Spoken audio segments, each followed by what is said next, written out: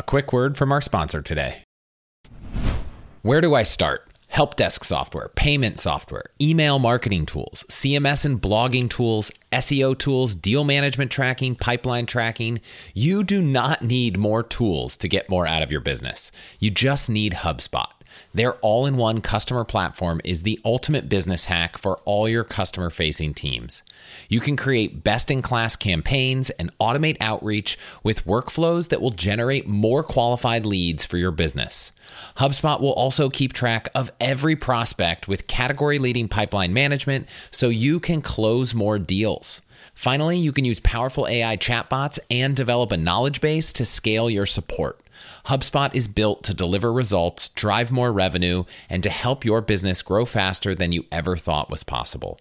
Try it for yourself today at HubSpot.com. Again, go check out HubSpot.com today. Hello, and welcome to another episode of All the Hacks, a show about upgrading your life, money, and travel. I'm Chris Hutchins, and if you're new here, I'm a diehard optimizer who loves doing all the research to get the best experience in life without an expensive price tag. Most weeks, I sit down with the world's best to learn the strategies, tactics, and frameworks that shape their success. But today, I'm doing another mailbag episode where I'm answering all your questions. A few months ago, I explained how I was going to cycle through the next 3 episodes like this, first focusing on credit card points and miles, then on money and investing, and finally on life, work, non-points travel, and anything else you wanted to send my way. And you guys certainly sent in a lot of questions, so here's how this is going to unfold. First, I'll cover a bunch of great travel questions about local tours, jet lag, cruises, travel insurance, language barriers, finding hotel rooms for 5 people, comparing French Polynesia to the Seychelles, and I'll also share 2 great hacks for airplane Wi-Fi and getting global entry appointments. Then I'll touch on a few follow-up questions to the recent episodes I did on security, about virtual credit cards, managing family information, and password managers that don't store data in the cloud. And for the rest, I don't really have a category, but I'll cover some food hacks, my favorite podcasts, how I take notes while listening, how I feel these days about my Peloton, cell phone insurance from your credit cards, virtual assistants, and how I try to avoid getting overwhelmed with all this optimizing. Now, if you're one of the dozen or so people who sent in some parenting questions and are thinking, where's my question on that list? The answer is it's not there on purpose, and that's because there's more than enough content to fill a whole episode. So Amy and I are going to co-host an episode all about the parenting hacks, tips, learnings, purchases, and more we've used for our 2 kids. So if you have or one day want to have kids, then know that that's coming, and I hope you enjoy it. And if you're further along on the journey than we are, I would love it if you could send any thoughts, advice, or parenting hacks you have to both of us soon so that we can incorporate them into the episode and that we can use them in our lives. Also, in the last month, it seems that the world is really coming back because I've ended up going to 3 conferences, and then we also had a week where our au pair was on vacation and had no childcare. So I am still playing catch up. But if you've sent me an email and haven't heard back from me in over a month, please follow up. It's entirely possible that I mistakenly archived the email, and I'm sure I would love to respond. Okay, one last thing. I just want to address a review I got last week in the Apple Podcasts app from Mooper Dumpling. They said, there is a lot of advertising throughout that makes it seem like you are more interested in making money off this program than for any other reason. Look, I can't change the perception any of you have, but I will say 2 things. First, I can tell you with certainty that the reason I'm doing this podcast is because I love having these conversations with guests. I love sharing that with you. I love doing research to do solo episodes, and I love helping you all upgrade and optimize your lives. In fact, the only reason I started working with sponsors was because I love doing this so much. I wanted to be able to grow it to the point that I could do it full time or even hire people that could help it be even better. As for there being a lot of advertising, from all the research I've done and the conversations I've had with podcasters and networks, shows of this length typically have 4 to 8 ads. In fact, I considered joining a big podcast network, but there were 2 big reasons I didn't. One, they required me to increase to 10 to 12 ads per episode, which I thought seemed crazy. And They wanted some of those ads to be programmatic, which meant I wouldn't have any control of the brands that were advertising on the show. And because I only want to work with brands that I love, or if I don't know them that well, I've at least done a ton of homework on them and talked to others who have used them, which wouldn't be possible at a network. And for me today means that I say no to a lot of brands, some that have even offered a lot of money. So I've capped it at 4 ads per episode, split across 2 breaks, except for those shorter bonus episodes, which have fewer. So I feel good that we're at a below average number of ads. But one option I've considered to mitigate breaking up the content twice would be to move 2 of those ads each episode to be pre-rolls at the very beginning before the episode starts. So you might hear me testing that in the future. And if you have an opinion, let me know. And Mooper Dumpling, if you're listening and I've convinced you at all, feel free to update your rating, or anyone else, feel free to drop another 5-star rating or review to help balance it out. Okay, thanks for hearing me out. It's well past time to get to the episode, so let's get started. Okay, first question. I love your podcast. Your travel hacks are my favorite. Can you please do an episode comparing Bora Bora and the Seychelles? We've been to French Polynesia, but haven't done the Seychelles. Would love to hear the difference. So I don't think I can fill an episode, but here's my take. Both are absolutely incredible, and I wouldn't pass up an opportunity to do either, but there are some really big differences. First off, depending on where you live, one might be significantly easier to get to than the other. For us on the West Coast, the Seychelles was a long flight to Paris and then a long flight to the Seychelles that actually ended up getting canceled, so we had to fly through Dubai. So we're talking a significant investment in your time just to get there. Whereas from San Francisco, you can fly direct to Papeete and take a really short flight over to Bora Bora. So just getting to French Polynesia is so much easier. But what are the main differences? So when it comes to beaches, the Seychelles beaches are unbelievable. They are the most picturesque, beautiful beaches I've seen in the entire world. And in Bora Bora, it's much more about the overwater bungalow. The water is so clear, it's so beautiful, but I don't actually remember spending a lot of time on them. And the beaches definitely aren't as beautiful and picturesque as they are in the Seychelles. Another thing, when you get to Bora Bora, and keep in mind, I haven't spent a lot of time in the rest of French Polynesia, so I'm going to focus on Bora Bora. You arrive at the airport, and from the airport, you get on a boat that's maybe 100 feet from baggage claim that takes you straight to your hotel. So it's much more of an isolated experience. In fact, the first time we went to the main island on Bora Bora and we walked around, and it didn't really feel like a city center. It felt like there was a little store, a market, a bunch of diamond shops, some tourism stuff, a couple restaurants, but there wasn't a lot going on. Whereas going downtown in the Seychelles, there was a food market, there was all kinds of stuff happening, locals mixing with travelers. It was really, really interesting, and I felt like you could really immerse yourself in what was going on there. And it was just because the main island is much bigger and easier to get around. I felt like going to the Seychelles, you really get to experience the country more. Now, I'm sure if I stayed in the main island of Tahiti and I spent a bunch of time there, I would have a similar experience. So I would say, take this all with a grain of salt. But a lot of the really amazing 5-star experiences that you'd have in the Seychelles are on the main island. Whereas in French Polynesia, a lot of them are on Bora Bora or maybe on another island. So I think that you can do one place easier in the Seychelles and get that experience without feeling like you're hopping between islands. That said, I don't personally remember from our trip, and maybe it's the time, a really distinct, unique culture in the Seychelles like I did going to French Polynesia. There is a very unique Polynesian culture that most of the hotels try to infuse in one of the nights of the week and the experience. And that really stuck with me, which is something that didn't happen in the Seychelles. Now, maybe that's my fault for not immersing myself in it, but it wasn't something that felt like it was a common thread through everything you do. Most of the hotels in the Seychelles, at least all of the ones that we saw and looked at, were just normal kind of luxury, beautiful hotels, but there weren't these overwater bungalows. So if you're going for that experience, I think that's where you want to go. So ultimately for me, it comes down to, if you're trying to relax and you don't really want to do anything other than sit at a hotel and you live on the West Coast or probably anywhere in the States, Bora Bora, I think, is a much easier trip. But if you want to see something totally different, and you're willing to take a long trip, or maybe you're based in Europe or Africa or Asia, the Seychelles is definitely worth checking out. Just know that you're not getting that overwater bungalow experience. If you live in that part of the world and you want to go on an overwater bungalow, it seems like Maldives is your place.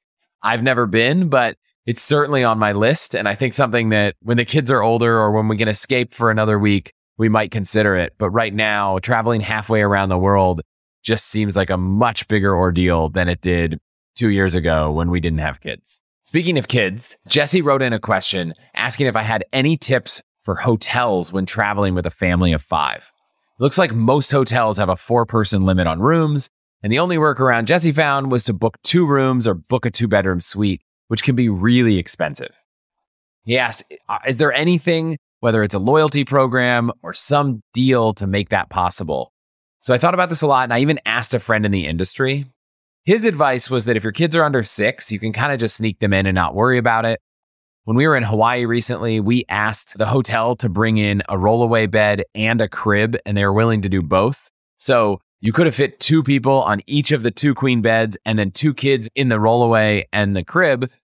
But the problem is that when you book online and the hotel asks, they won't let you book that room if you have more than 4 people. So I'd say call the hotel. It never hurts to call and say, hey, is it possible to do this? Because you might get a different answer.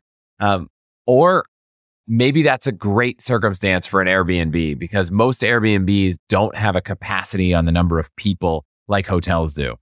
I don't want to speak to the legality of bringing extra kids in, sneaking them in, but I will say that physically, I think those people will fit.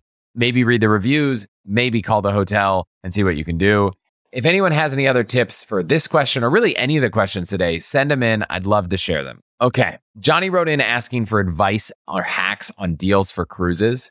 And honestly, I don't have a good answer here, but I wanted to still bring it up on this episode because if enough people are interested in cruises, I might make a whole episode on it. I've only been on one cruise, and somehow I both liked it and haven't been on another.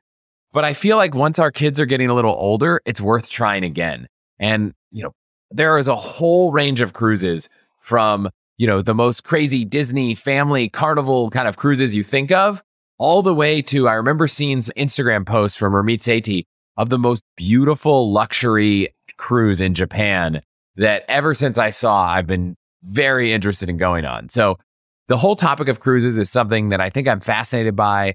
My parents recently did this amazing wine country cruise down a river in France. So there's just a whole lot to this whole space that I don't know. So if this is an interesting topic to you and you think it's worth digging in, you could shoot me a quick note and I'll start doing some homework. Okay, Todd wrote in asking he'd love to travel to many faraway locations away from typical tourist areas, but his concern was being stuck or stumped by the language barrier, and that's kept him from being more adventurous. He doesn't speak another language beyond English and wanted to know what I suggest or how I've dealt with this. So honestly, I don't really worry about it at all. When Amy and I were backpacking for 7.5 months, we were doing most of our travel by land, and we ended up in some very rural places in Africa, in India, in Southeast Asia, and in the Middle East. And I found a few things. First, you can communicate a lot with very, very few, if not 0 words. Your hand gestures, pointing, pictures, you'd be surprised. And in some cases, when we first got to Aleppo in Syria, we were lost. We weren't sure where we were going. Someone came up to us. They didn't speak English, and they picked out their cell phone and they called someone who did, that helped translate between the two of us so that the person we ran into could actually help us find where we were going. And they were so excited to talk to us, even though we couldn't actually communicate, that they insisted that we stop by their home and have a coffee and get to meet their family, which we did the entire time, not speaking the same language. So I think if you just embrace that the experience is something different than necessarily having a conversation, I think you can have an incredible time. And there's almost always some common ground. I think one of the great things about the English language is that so much of music, so much of media and culture is done in English that even if someone doesn't speak it fluently, you might be able to get across a few things. I think the other thing that I see sometimes when we're traveling is that people who speak English are trying to speak English in another country the same way they speak it in the States. You have to learn a whole different version of slower and kind of more simplified English, if you want to be really successful, having a conversation with people who don't speak English as their first language. So I would just say, learn to be very patient, learn to speak slow, learn to break things down in a much more simple way than using the entire vocabulary you might use back home. And I think you can go anywhere and make it work. Does it help to have a phone with Google Translate if you're in a bind? Sure. Does it help to learn a few phrases every time you're entering a new country so that you can kind of at least feel like you're making an effort also? Absolutely. I feel like I still know how to say hello and how are you and please and excuse me in like 10, 15 languages, even though that's the extent of the entire language that I know. So I would say don't let this get in the way. If all that fails and you don't feel like that's enough, you could always try to hire a local translator or guide. I'm sure you can find someone, or take a free walking tour whenever you get to the city and see if that person might know someone if you don't know how to find them online. I feel like there are enough options that language barrier should never be the reason that you don't go somewhere. Okay, Georgina wrote in about how she'd love to take a trip at the end of the year, but the worker who's helping take care of one of her family members recently left, and she wants to make sure she can find a replacement before then. So she didn't know whether she should buy the ticket now, wait, or consider cancel for any reason travel insurance. So this is a tough one, but I have a few thoughts. Partially because we looked at taking this new airline, Zip Air, to get to Japan because they had ridiculously cheap flights from LA. And the only downside was they have a fully non-refundable ticket. So unlike most of the US airlines, where yes, it's non-refundable, but you can still get a credit, this was fully non-refundable, zero back except maybe your taxes. So we thought about it, and then we also looked at cancel for any reason travel insurance, which I had never purchased before. What I learned is it's not that much more expensive than regular travel insurance. It's usually about 1.5 to 2 times the cost of a regular travel insurance policy, which might be 5% of your trip. And it covers you, like it says, for any reason. So if your flight is non-refundable and you have to cancel it, they're going to reimburse you. But they usually don't reimburse 100%. It's usually around 75%. So there's still a cost. And this is where some of the data on Google Flights, where they look at, what an average fare is. If you figure if you have to cancel this, you're going to end up paying 25% plus maybe another 5 to 10 for the travel policy. So a third of the cost you're not going to get back. If it looks like the average airfare for this flight or the hotels or whatever it is might end up costing 2x if you wait to book it, then it might be a really good deal instead of waiting. However, don't forget that if you book with a lot of the domestic US airlines, and you can look into this for international airlines, if you have to cancel that trip, you can usually get a credit back. Now, that credit usually only works on that airline, sometimes with their partners. So I would say if I were going that path, I'd really prioritize an airline that I thought I'd be able to use in the next year or two so that I could take advantage of that credit, not lose it. Or if you're listening to this show and you have miles, most airlines, if you book with miles and cancel, you will be able to get all your miles back and maybe pay a award redeposit fee is what they're often called, a fee to cancel and put those miles back. So I'd say the best move you can do if you have points or miles is to book with miles. Know that if you're transferring those miles to an airline like Air France or Turkish Air, you're going to get those miles back in that program. But that doesn't mean you can't use them to book a flight on United or on Delta or on, American, depending on who the partners are. So if it were me and I was in a situation where I thought there was a good chance I'd have to cancel the trip, I'd first try to book it with miles. I'd then look at the data about what happens with the airfare, and I'd consider waiting if the airfare doesn't look like it usually gets significantly more expensive. One quick thought was we were just in Hawaii, and it turns out that our flight times changed so much that we were going to get back way after bedtime. And 2 days before flying home, I looked and I could cancel our United flight for free because of the schedule change. And I booked another flight on Alaska that got in earlier. And I actually saved money because the fares were cheaper. So last minute isn't always more expensive, even if you're paying with dollars. But if you don't want to take that risk and you want to lock it in now, maybe there's an incredible fare. I would consider cancel for any reason travel insurance, but just know that you're not going to get back the full fare. And if the airline, when you try to cancel, offers you a credit and you take that credit, you're almost certainly not going to get the travel insurance to cover you. So I'm almost positive that you have to refuse any credits the airline offers you when you cancel in order to get reimbursed by travel insurance. But obviously, read the fine print, call the travel insurance company. I am not always the expert on every single policy. In today's internet age, people's personal information is being shared online with the click of a button without their consent, and it happens all the time. But you can tackle this problem thanks to Delete Me from Abine, and I am excited to be partnering with them for this episode. When I used to Google myself, I would find hundreds of detailed profiles sharing my cell phone number, address, email, family members, and a lot more. At first, I actually tried to remove it all myself, which you can do, but after at least 10 hours, I signed up for Delete Me, and it was so much easier. Their software and team of experts will not just find and remove your personal information from hundreds of data broker websites, but they'll continuously scan for new data that shows up and get that removed as well. On average, Delete Me finds and removes over 2,000 pieces of data for a customer in their first 2 years. So if you want to get your personal information removed from search results on the web, go to allthehacks.com/delete me and get 20% off a plan for you or your entire family. Again, that's allthehacks.com/delete me. So I am quite comfortable right now, which is actually true almost every day, and that's thanks to Vuori, and I'm excited to be partnering with them for this episode. They make performance apparel that's incredibly versatile. Everything is designed to work out in, but it doesn't look or feel like it at all, and it's so freaking comfortable, you will want to wear it all the time. Seriously, I am pretty sure it's more comfortable than whatever you're wearing right now, unless you're wearing Vuori, in which case you already know what I mean. And it's not just for men. My wife is as obsessed with Vuori as I am. My favorite is the Sunday Performance Joggers. I think I have 3 pairs, and they are probably the most comfortable pants I've ever owned. Their products can be used for just about any activity, whether it's running, training, or yoga. They're also great for lounging, running around town, or their meta pants can even work for a night out. Honestly, I think Vuori is an investment in your happiness, and for all the Hacks listeners, they are offering 20% off your first purchase, as well as free shipping and returns on U.S. orders over $75. So you should definitely check them out at allthehacks.com/Vuori or in the link in the show notes. Again, go to allthehacks.com/VUORI and get yourself some of the most comfortable and versatile clothing on the planet.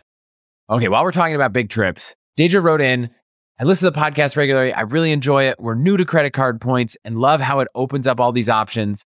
She has a big international trip coming next year. It's the first one, and she's crossing 7 time zones and wanted to know my hacks for jet lag. So thank you so much for listening, and congrats on your first international trip. I'm so excited for you. You're right. We haven't done an episode on jet lag, but it's a great question. So here are some of my tips. I always try to get on the new time zone as much as possible, factoring in what I think is going to happen on the flight.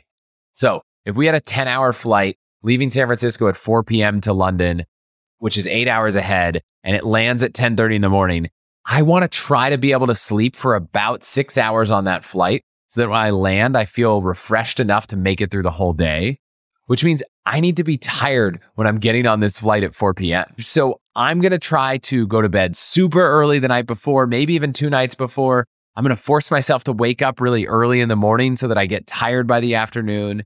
And if your schedule permits, you could even try to completely switch to the time zone before. I know it's a little tricky when it comes to, work schedules and light outdoors, but one app that I've heard so many great things about, but I haven't used yet, is called Time Shifter. So I would definitely check that app out. It's literally built just for this. You can go in and tell them your travel plans, where you're going, and they're going to propose a way to schedule your days in advance of that flight so you can arrive and get as close as you can to that new time zone and avoid jet lag as much as possible.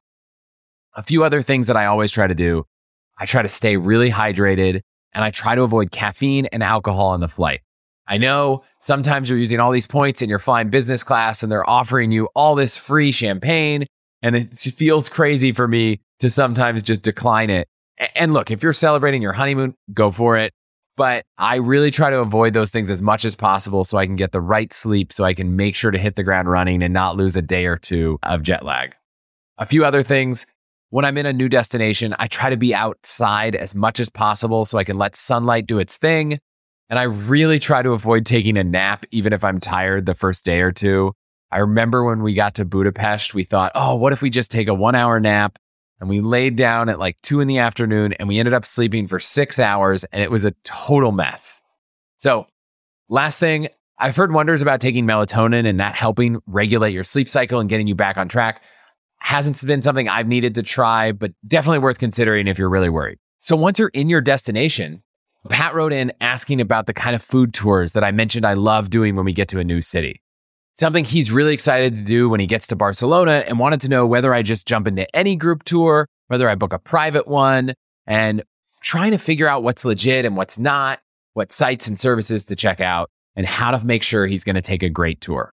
So for me, I actually like taking small group tours more than a private tour because I get a chance to meet people that have maybe been in the city for a few days. They have some experiences to share. Part of why I love traveling is meeting new people. Many times I've met people that are from other countries and I've learned a little bit about where they're from, and it's sparked new ideas for future trips. At least 50% of the time we've done a group tour, we've actually ended up hanging out or having drinks with the people we've met on the tour, and sometimes like multiple times. Some of them we've even stayed in touch with for years. But sometimes a private tour is a better fit for what we want. Maybe it's the schedule. Maybe we want to do something really different. Maybe we want to work a few different things in, or maybe we just can't find what we're looking for. But when we're looking for stuff, I booked tours on With Locals and had a good experience. On Airbnb, Peak.com, I think has some tours. You can find them on TripAdvisor, but I just try to make sure I read all the reviews. There are private tour companies, which can be great, but they can also be so expensive. If you find someone that's a local writer, you can oftentimes email them. Maybe they write for a newspaper and ask them if they'd be willing to set up a tour if they know anyone. Or if you get to a city and you take a free walking tour, you can always ask that person. Many people in the tourism industry know a lot of the other people in that same industry. So you can kind of network your way there. But honestly, if I look at all the tours we've ever taken, we've only had one bad experience. And it was so easy to fix because we just bailed on the tour halfway through. It was a tour we booked of the Acropolis in Greece, and it ended up being just way too deep in history. And we were just not interested. And it was so hot that we just kind of said, we'll run out of time. We've got to run. And we called it. I think if I had read more reviews, I probably would have come to that conclusion. But we booked a few tours on With Locals that had gone so well. I think I just went with it. But yeah, I'd say read the reviews and go in with an open mind. And I feel like it will be a great experience almost every time. Before I wrap up travel, 2 hacks that I love. So 1, if you have T-Mobile, and this will work if it's a close family member, friend, your spouse, there are some airlines, Alaska being one of them, where T-Mobile will get you free internet. But it's almost always on mobile only. So if you open up on your iPhone or your Android, it'll say, oh, sign in with T-Mobile and get free internet. Well, if you're on your laptop, go into your browser and you can actually open up the developer tools on Chrome, Command Option I, and you pull up this inspector. Unless you want to go play with HTML and CSS, you don't need to use this, but there's a little icon in the top left that looks like an iPhone on top of an iPad. And if you click that, it actually shows you a view of what the website you're looking at looks like on mobile. Well, what I've found is that if you switch to that mobile view on your laptop, you'll actually refresh the page and get the mobile version of the Wi-Fi portal. And it'll say, if you have T-Mobile, you can log in and get free internet. So I have a T-Mobile line with 1 gig of data that is like $20 a month that I use for international travel and free Wi-Fi. So if I'm on my laptop, I do this, I log in with my phone number, and boom, free Wi-Fi on a computer. It doesn't have to be on your phone. So I would also consider asking any friends you have that are close if they have T-Mobile. I know that when my wife's been traveling, I just give her my T-Mobile number. And as long as I'm not flying the same day, it's really easy for her to use it to get Wi-Fi too. Thank you, T-Mobile, for making this possible. Don't delete my account.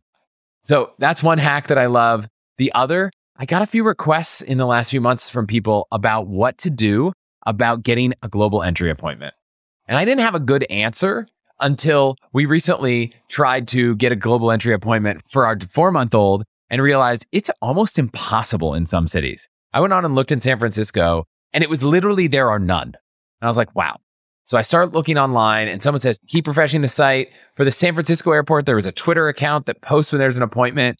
And then I found a site, Appointment Scanner, and it is amazing. You know those times where you find a product and you're just like, this is exactly the product I need for this circumstance. So I literally signed up for Appointment Scanner. And for context, it's $29. It's a one-time payment. It's not a subscription. You get alerts for a month. And within a couple hours of signing up, I already had an appointment booked for our daughter the next month. Over the course of the next few weeks, I left the appointment alerts running just so I could get a sense of how often things open up. And it's crazy. I was probably getting anywhere from 3 to 10 alerts a day of new appointments, and almost all of them were in the next couple of months. So, big fan of Appointment Scanner. If you need a global entry appointment, they send email alerts, text message alerts, and I would be so surprised if you couldn't get an appointment set up within a couple weeks of using the product, if not a couple days. And they have a 100% money back guarantee if you don't find anything. So definitely check it out. The only catch is, at least for San Francisco, you need to be ready to book that appointment within like a minute. So if you're using a password manager, make sure your password's there. I would even go as far as to kind of notice, is there a time of day where they seem to be posting them, and log in to the Trusted Traveler Program site so you can get ready to snag that appointment. But definitely check out Appointment Scanner. I asked them if they had a deal for listeners because I wanted to give you guys one. They set me up with a link. It'll help support the show if you sign up through there, but there's no special discount. So you can go to allthehacks.com/global entry if you want to help us out, but definitely consider Appointment Scanner if you need a global entry appointment. It was so good. Moving on to security and identity protection and everything I talked about a few weeks ago. I can't believe I left something off, but thank you, Jeff, for reminding me. He reached out to let me know I forgot to talk about using virtual credit cards as a way not to spread your credit card number around the internet when you don't have to. So he said that there's a lot of cards that do this now. He's using the X1 card and really loving that feature. I'm using my Venture X card online, not just because I think it's a great card for earning points online at 2x points, but because Capital One has a browser extension. They call it Eno. And anytime you're checking out on a site, you can generate a virtual card number and you can set rules about when it expires. And then you don't have to type your number online. So I use that with the Venture X. It's great. I highly recommend anytime you're on a website that is not something you want to trust for anything, using a virtual card number. If you don't have a card that supports it, there's an awesome site called privacy.com that will make it really easy to generate virtual card numbers. However, you have to pay for everything with privacy with a bank account instead of your credit card. So you're not going to earn points. You're not going to get purchase protection. So I would say if you have the X1 card like Jeff, you can do that. If your card supports this already, you can do that. If not, I think this is a great use for the Venture X card because the Capital One browser extension is so simple. My only complaint is that it hijacks Command-Shift-E, which is also centering text in Google Docs. So I can no longer use a keyboard shortcut to center text in Google Docs. Capital One, if you're listening, please give me an option to change the keyboard shortcut. And if you don't have the Capital One Venture X or Venture Card and you want to, right now they're still doing 75,000 point sign up bonus, which is worth almost $1,500. And you can get that at allthehacks.com/cards if you want to support the show. Jason wrote in talking about Trustworthy, which I've had as a sponsor. And he wanted to know if I could go into a bit more detail about how I use it and what other systems might exist to protect all of the information and make sure family members have access to it. He pointed out that $20 a month is a little expensive and wanted to know other options that might be better than his spreadsheet Google Doc system. So as far as how to make it work and how to set it up and how access works, it's really simple. And keep in mind, Trustworthy is no longer a sponsor of the show, but I am an investor, so I want a full disclosure. But it's really easy because you could just go in and add anyone in your family and they have access. And you can also add anyone outside of your immediate family and they can create an account that will give them the ability to get access if something ever happens to you. But it doesn't just give them access to everything in there. They're effectively emergency contacts. So setting up Trustworthy is super simple. I believe they have a free trial so you can go test it out. I love it because it's just an organized way to find everything. So we've got tax returns, we've got driver's license, insurance cards, the kind of stuff that it's just like, oh, which Dropbox folder is it in? So I really like the product. Yes, it's not free. And for me as a frugal person, it's been hard. But when I find products that just make my life simpler and help me feel good, I've become okay with just letting that be an expense that's something I'm comfortable with. But if you want an alternative, something that you could consider is putting everything in 1Password and giving the emergency kit to your 1Password to the people you want to have access to it. It's not quite perfect because one, you have to give access to basically everything in your life to the same person. Whereas on Trustworthy, you don't have to put everything in there if you don't want to. The other thing, it's not really that organized. So maybe you have to create a secure note in your 1Password and tell someone how to use it. And you have to use some of their information types to, store information or upload files that might be otherwise different. But I think it could work. You could also put in a secure note that explains how to get through your Dropbox or your Google Drive. But I just found that Trustworthy laid it out really simply. We paid for a year. I think there's a lot of stuff they could do in the future, and I hope they will. And I hope that maybe adds even more value and makes it an even easier decision for you. There are also a bunch of other companies that do a similar product, and I signed up for trials for them. I can't remember all of them, but I just felt like Trustworthy did it better, which is why I ended up investing in the company. And so, yeah, that's kind of how I've been thinking about it and why I'm willing to pay, because I just want to be able to organize all of this information. And they've been taking feedback really well. So there are some things that I suggested putting in there, like the contact info for all of the service providers, whether it's your cleaning person or your, pest control. That's something they've recently added. So I just love seeing the product evolve and being kind of that central place to manage not your schedule, not your family kind of day to day, but that bigger picture life organization stuff. And despite that they're not sponsors, it looks like if you go to allthehacks.com/trustworthy, you can still get 20% off. So I don't know how long that will last, but it's still there right now. Final one on security. Joanne was confused about password managers because she doesn't like her information being stored in the cloud, which 1Password used to not require and now does, and wanted to know if a password protected Excel spreadsheet is enough. She pointed out that she also travels with an encrypted flash drive. Look, I'm not going to say it's not a good option, right? I know people that store their passwords in a note on the iPhone. So putting in a password protected spreadsheet, especially now that Office has real encryption, it is better than alternatives. But I still prefer using a password manager. And if I wanted to keep everything local, I'd use KeePass. It's open source. I'll actually correct that. I'd use KeePass XC. KeePass is an open source password manager that stores everything locally. I wouldn't say the user interface is as good as 1Password or some of the other products out there, but it is local. So if that's what you want, I would definitely check it out. It's been forked into different versions. There was KeePass, then there was KeePass X, and then KeePass XC. From all my research and everything I know, KeePass XC has the best apps that are the most user-friendly. So that's what I'd be using if I really cared about keeping everything stored locally. All right, so that's security. I want to jump into a bunch of other topics that I'm really excited to answer. I really appreciate you all sending in these kind of random off-topic questions. They're so fun to answer, so please keep them coming. In the future, I don't know if I'll do travel Q&A, money Q&A, or I'll just kind of throw all the questions in there. So whether you have a question in any of those topics, send them my way, chris@allthehacks.com. I love doing these episodes, and hopefully you enjoy them too. Whether it's researching investments, comparing performance, trying to read up on the news, or looking into a company's financial statements, it seems like there is an unlimited number of places to get your information, but my go-to site for all things investing is actually the same site I've been using for over a decade. It keeps getting better and better and also happens to be our sponsor today, Yahoo Finance. Whether you're a seasoned investor or just getting started, Yahoo Finance has all the tools and data you need in one place. Well, actually, two places, because they also have a great mobile app.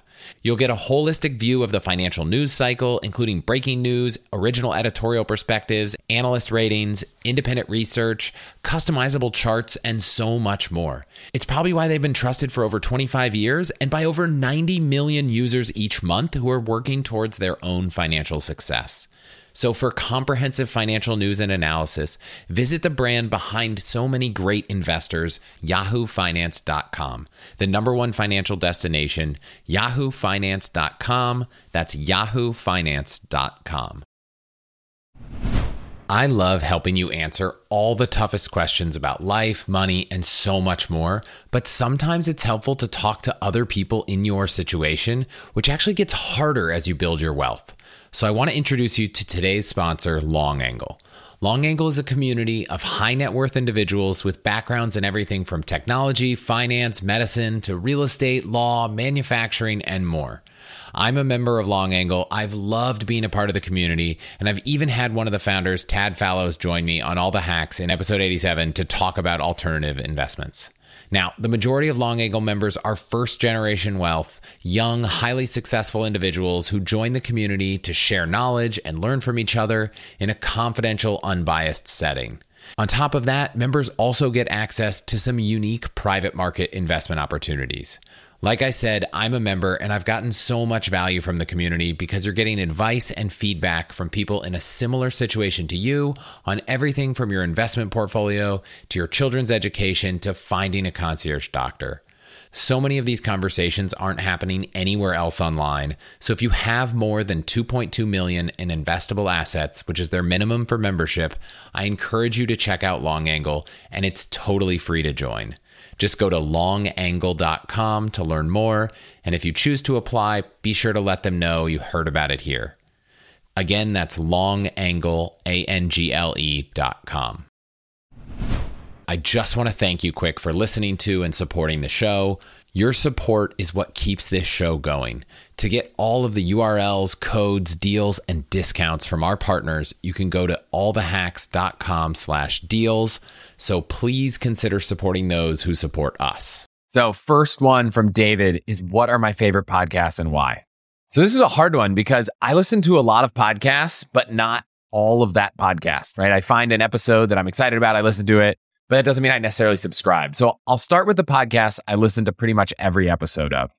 That's All In, Animal Spirits, and My First Million. All In is a show, I don't even know how to explain it, but basically for kind of tech industry vets and I think mostly billionaires, just kind of get together every week and talk about the state of the world.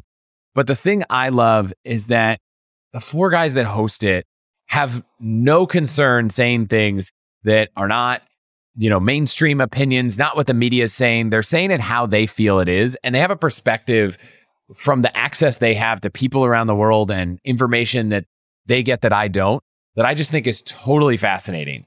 So it ends up being kind of maybe 1/3 about tech, which is the industry I'm in, but it's not just like nuanced details about the industry. Sometimes it's broader things about the trends that are happening in those companies, the types of benefits they're offering, the hiring plans, the layoffs, things like VR and whether that's actually a thing and where it's going.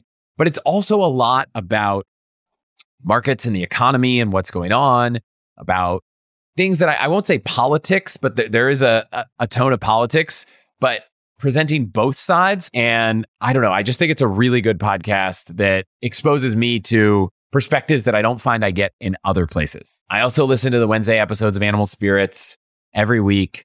I think Michael and Ben do a really great job of two things. The primary thing being kind of commentary on the current market. What's going on, what's happening, why it's happening, their perspective being in this every day. But then they also at the end give recommendations on TV shows and movies. And I think our tastes overlap. I've had Ben from the show on All the Hacks. He's a friend of mine, but I think it's a really great show. And I was listening before we even got connected. Finally, I really enjoy listening to My First Million. I just think it's kind of inspiration for the entrepreneurial side of my brain. And I'm constantly hearing about new business ideas I hadn't thought about. And it just, even if I'm not going to build those specific businesses, it pushes me to think in different ways. And the banter between Sean and Sam is great. So highly recommend that as well.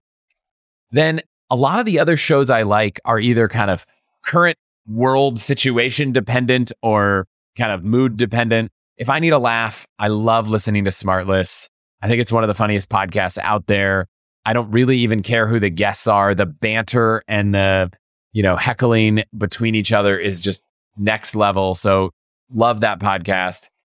If I feel like I really want to get into what's going on in the world on topics, I love PBS NewsHour. I know it's a show but it's also available in podcast form, and I love The Daily, but I wouldn't say I listen to each one every single time. It's just when there's a topic going on in the world, like, the beginning of some major global event, I like to get brushed up there, especially when it comes to elections and politics. I think PBS NewsHour does a better job than most outlets of trying to be impartial. I know it's very hard for almost anyone to do these days. I think they do a better job than many.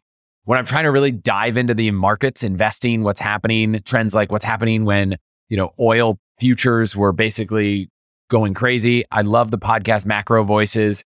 It is a very deep, nerdy dive into the investment world, but I love it. When I just want an interview to go really deep on a person, I love the interviews Rich Roll does and Tim Ferriss does. And then there's a really fascinating show I'll recommend called How to Take Over the World that a guy named Ben Wilson, who's recently become a friend, runs, where he basically synthesizes all the information out there about historical figures, great leaders and thinkers. And he tells their story in a way that I think is so fascinating. So definitely recommend checking that show out. The Thomas Edison episode was really, really great. When I'm trying to think about money and I just want to kind of learn a little bit about how people are thinking, Ramit Sethi, another guest of the show, does a podcast called I Will Teach You to Be Rich, which is just something that, I think about podcast formats sometimes and how so many are similar. And his show is very different. He does an anonymous conversation with couples about money that really just shines a light in an area that is very rarely seen in public. So if you're really trying to think about money issues with your spouse or just want to understand how people think about money, I definitely check that out.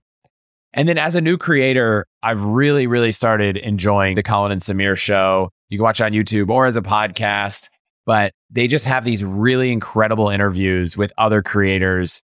They just did 2, one with Mr. Beast, one with Hasan Minhaj, and they were just so fascinating. Look, if you're not a creator, it might not be fascinating, but David, you asked what my favorite podcasts are, so I'm throwing it out there.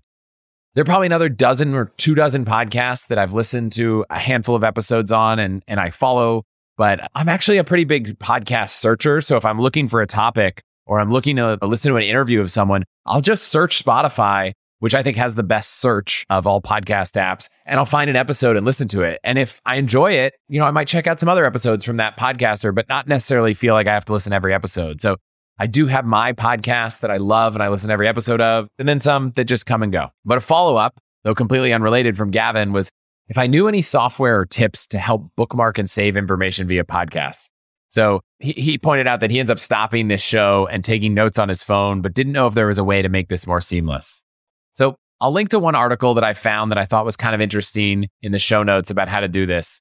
But I would say there's not a perfect answer here. I remember back in college, Microsoft Word for Mac had this amazing feature where you could hit record on your computer and take notes. And every time you typed a word, it would link that word to the timestamp in the audio. I would love it if one of the podcast apps out there would let me take notes as I'm listening and link those notes to the timestamp so that I could go back and find that part of the episode. If that exists and I couldn't find it in the research for this question, please let me know. Some of the things that I've tried that I think are helpful. One, if I'm listening to a show and I want to take notes, I'll carry a notebook. I find that if I write things down in pen and paper, it helps me remember it and I can quickly just jot down the timestamp. If I'm listening in Spotify, I can share the episode and you can actually share it with the timestamp. So I can share that or save that in a note on Apple Notes and come back to it. Or if you're in Overcast, you can share and you can create a clip depending on whether you really want to clip something or you just want to remember this timestamp. Or an even simpler solution, you can just take a screenshot with the timestamp using this new feature on iOS 16, which I love, which is copy and delete. So you take a screenshot, you can go in, you can close out, you can delete it so it doesn't save your camera roll, but copy it before, and then just go paste it in notes and add something or email it to yourself. So I don't think this is perfectly solved. That's why I try my best to go in and create show notes that'll make it easy for you to go back and find the different segments of the podcast, find the links of the things we're talking about. I've thought about transcripts. It costs money to get someone to go and make that transcript. If that's something that you guys would get a lot of value out of, let me know. And I'll consider getting someone to help create transcripts for the episode and put those up on the website as well. Okay, a few more. Rutha said she'd heard me talking about the Peloton on a podcast and wanted to know if I still liked it. She's considering whether she does kind of the DIY version or the Peloton or an MYX fitness bike, and she's not sure which path to go. I wrote an article many years ago called a $2,000 discount on a Peloton, where I shared how I built a DIY Peloton. It's still up at chrishutchins.com. And, for a year or two, we had the Peloton experience, or at least what I at the time thought was the Peloton experience, for a much less expensive price. We bought a few $100 bike. We attached some sensors that connected over Bluetooth to an iPad, and we paid the monthly fee to use the Peloton classes. And I could get some of the data on cadence and speed, but not everything. And I felt really great. And then a friend of mine was moving and didn't want to move his Peloton, and I bought it from him. And I realized that the DIY version just didn't come close to the experience.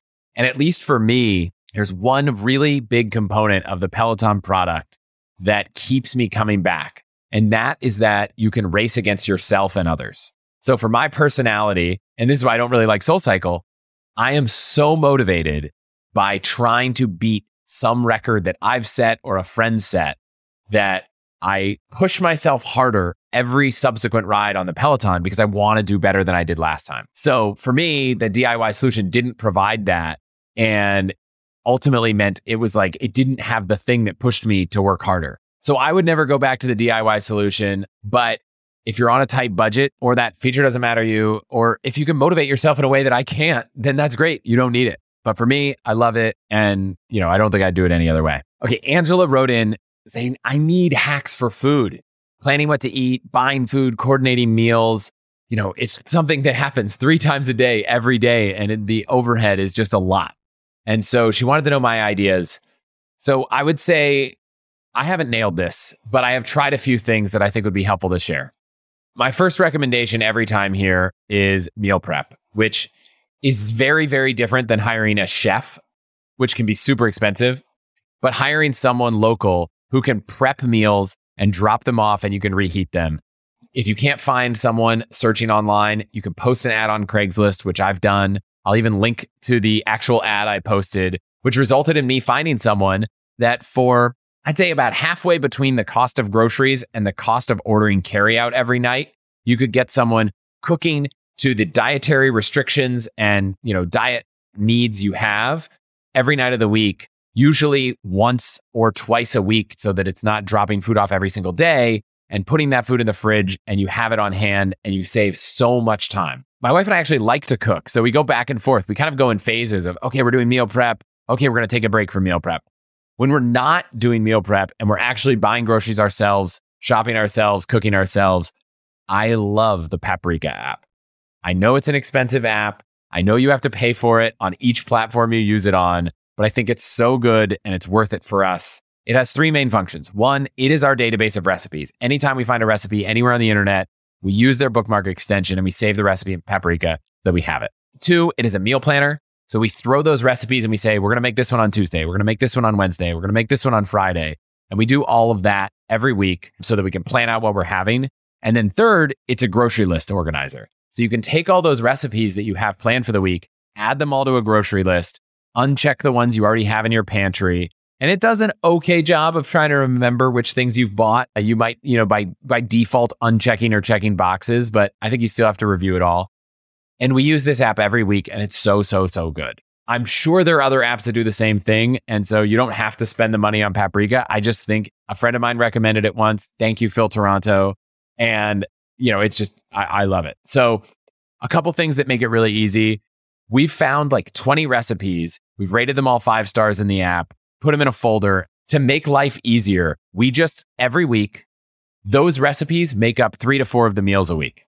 So yes, each week we'll try one recipe that's new, but we'll also just rotate through the 20 that we really like. We know are healthy. We know how to cook. We have almost all the kind of basic spice level ingredients for, and it just makes the overhead of cooking so much easier because we're not trying to come up with 5 new meals every single week. We're like, here's our database. We're going to pull from this. That covers 80% of the meals, and we'll add 1 new one. Maybe we'll add none, or maybe 1 week we'll be really inspired, but that's really helped us, make that machine move faster.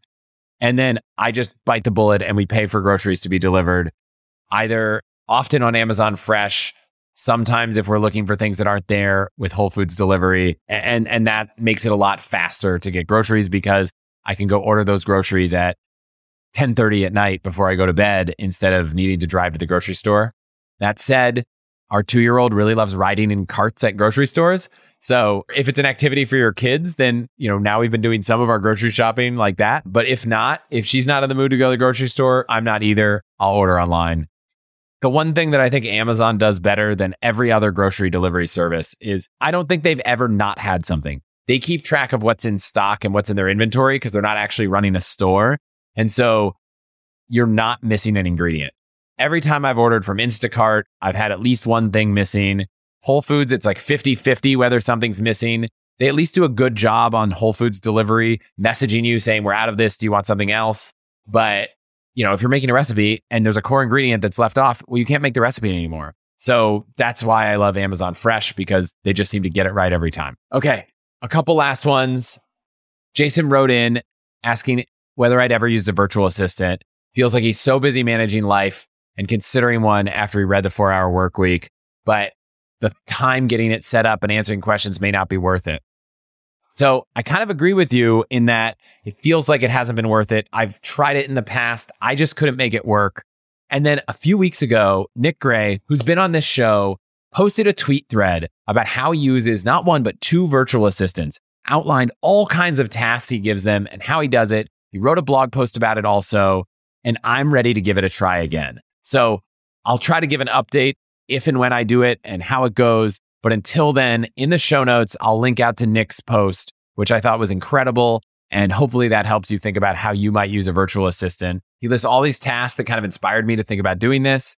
Things like scheduling appointments, running through all of his emails and unsubscribing, creating a budget template and categorizing expenses, ordering lunch, little graphic design tasks, adding photos to a blog post. So I'm excited to give this a try. It's going to be necessary to help scale the podcast. So stay tuned. So this next one's not as much a question as some advice from Phil about getting cell phone insurance free from your credit card. So he does it with the Amex Platinum and says it saved him so much money, especially over the cost of getting it from Apple or his carrier. And it actually covered his entire annual fee by using it. And so I did a little bit of research to try to make sure I'm brushed up on the latest cell phone insurance coverages.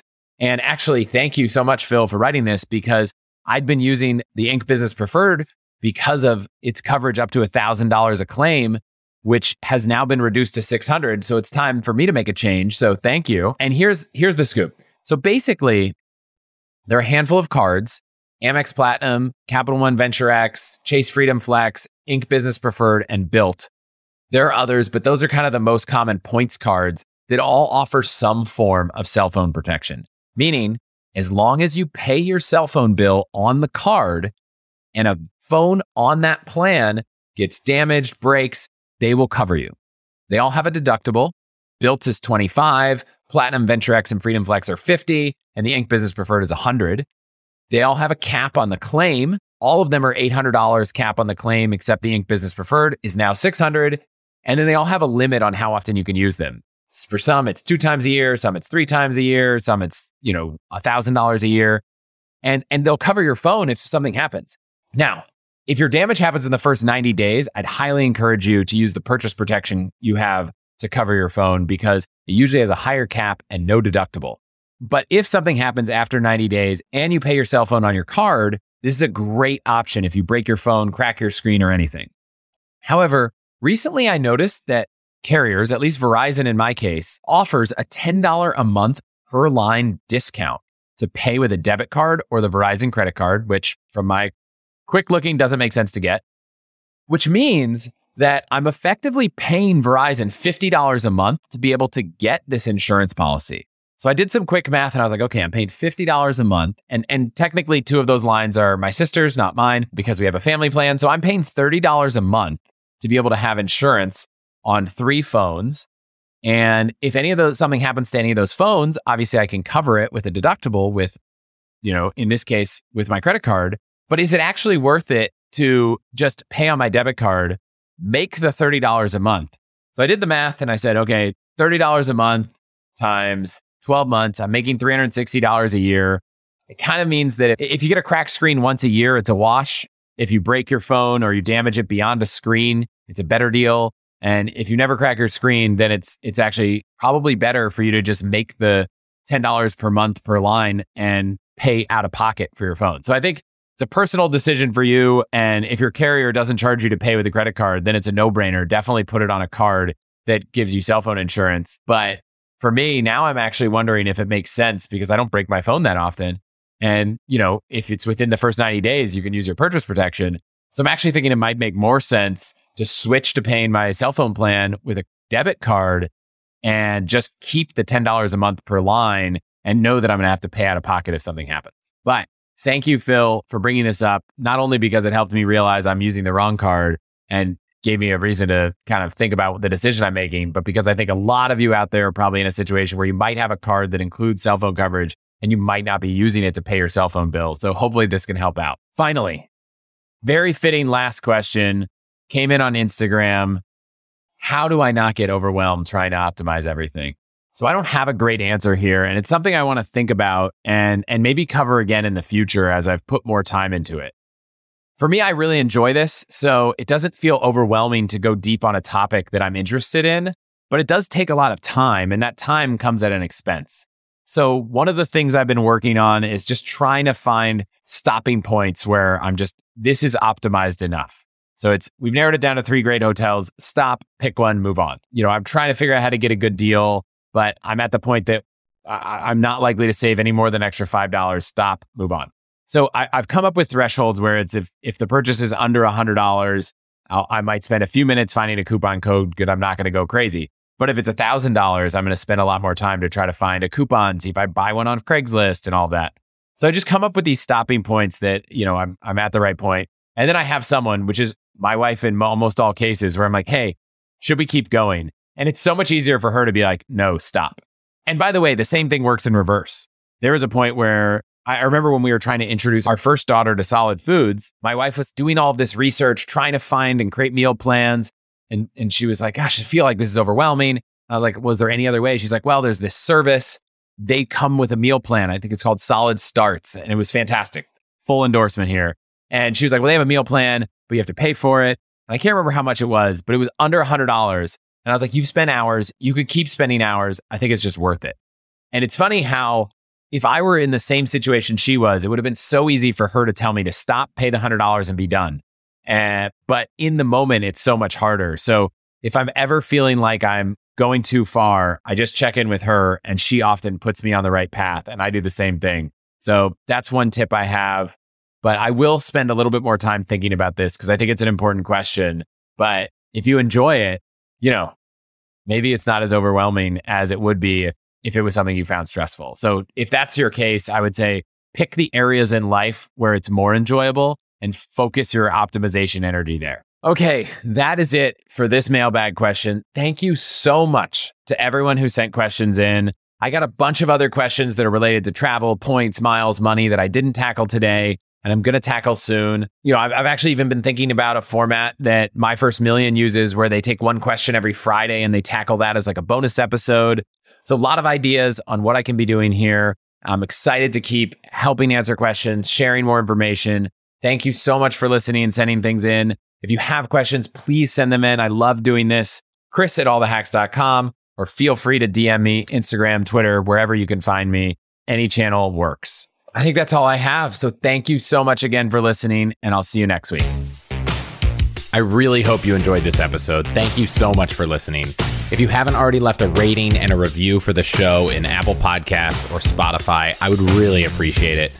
And if you have any feedback on the show, questions for me, or just want to say hi, I'm Chris@allthehacks.com or @Hutchins on Twitter. That's it for this week. I'll see you next week.